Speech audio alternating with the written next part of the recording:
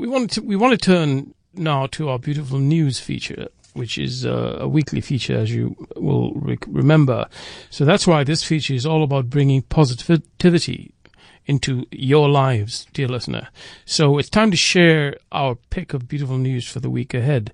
The first is The Show Will Go On, which is pioneering the virtual transformation of Africa's largest arts festival. The second is to protect his parents. This 12-year-old invented a life-saving tool against COVID-19. The third is COVID-19 sowed seeds of disorder for farmers. This is the solution they cultivated. We'll look forward to that. And the fourth is these flying foxes build Australia's forests while you sleep. So let's, first up, the National Arts Festival in South Africa is arguably the biggest of its kind on the continent. And since the inaugural event in 1974, it has grown into a cultural staple. This is where creativity is worshipped, passions are ignited, and dreams come to life. Monica Newton became Chief Executive Officer of the annual event in 2020 and was determined to make a meaningful contribution. But the festival she imagined wasn't meant to be. When the first case of COVID-19 was reported in the country, hosting the festival no longer seemed feasible. But Newton stood firm in the belief that the show must go on. We knew we couldn't just cancel because of social distancing. This festival is so important to the arts community. For 45 years, people have come from around the country and around the globe to enjoy the arts. By going online, we are convinced that we will make the festival more accessible. For artists who are involved, what I hope it means is an opportunity to speak to the world, to tell their story, to tell the story of others, to show us what the world can and should be. If you believe in something enough, and if you believe that it must continue, then I do believe that there are solutions to be found, because what you present to yourself is the non-negotiable notion that you must.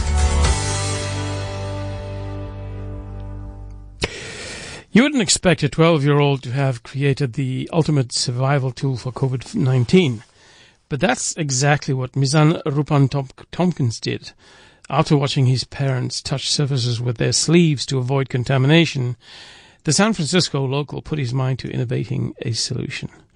The result is a device that's transforming people's lives. Using a 3D printer, Rupan Tompkins created a handle that allows for contact-free interaction with surfaces such as doors and buttons. Science is more than a school subject, but a way we can change the world. My name is Mizan Rupan Tompkins. I'm a 12-year-old, and I'm the creator of the Safe Touch Pro.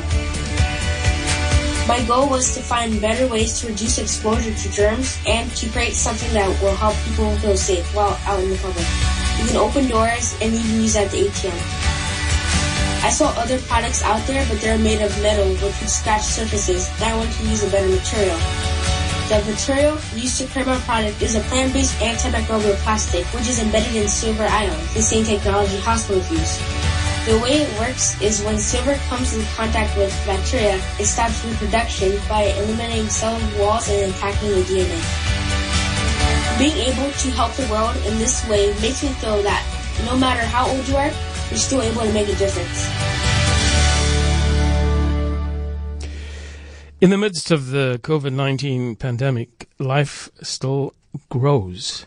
While farmers have continued working during lockdown, the closure of schools, workplaces, and restaurants have left them with a surplus of products.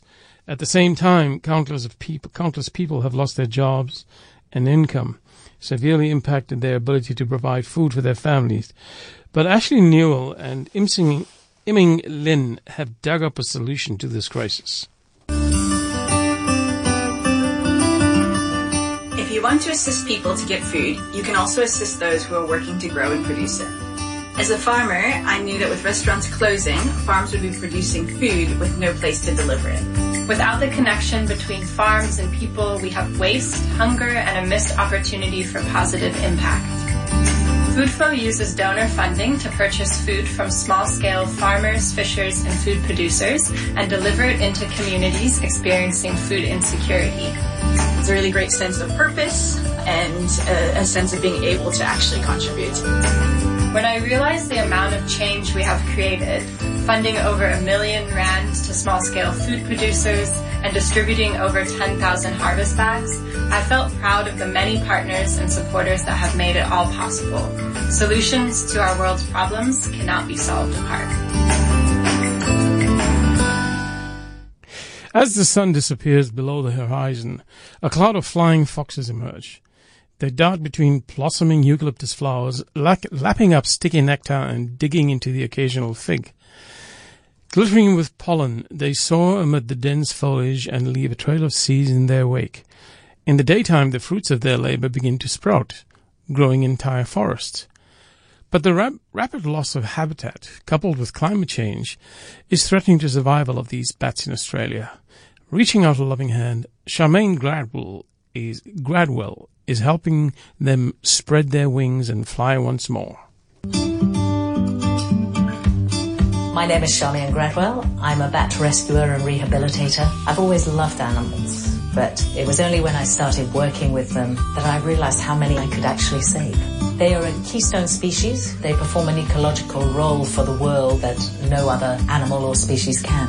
These guys are the long-distance pollinators of the hardwood forests and the eucalypts, and they are also the seed distributors, so they keep the ecological diversity of the forests healthy. And sadly, so many have been lost that they are now listed as vulnerable to extinction.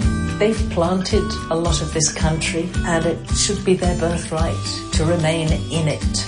We as humans have to learn to coexist with them. We need them.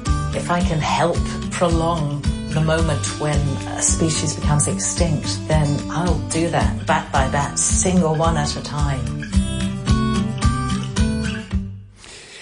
Welcome back. That was our beautiful news feature, and remember that think about it, listen to it, go to our website tomorrow. Remember, if you've missed anything on the show this evening, it will be on our website at podcasts that you can download and listen to at your leisure. And we will choose one on Wednesday as our beautiful news of the week. And that is up to you, dear listener.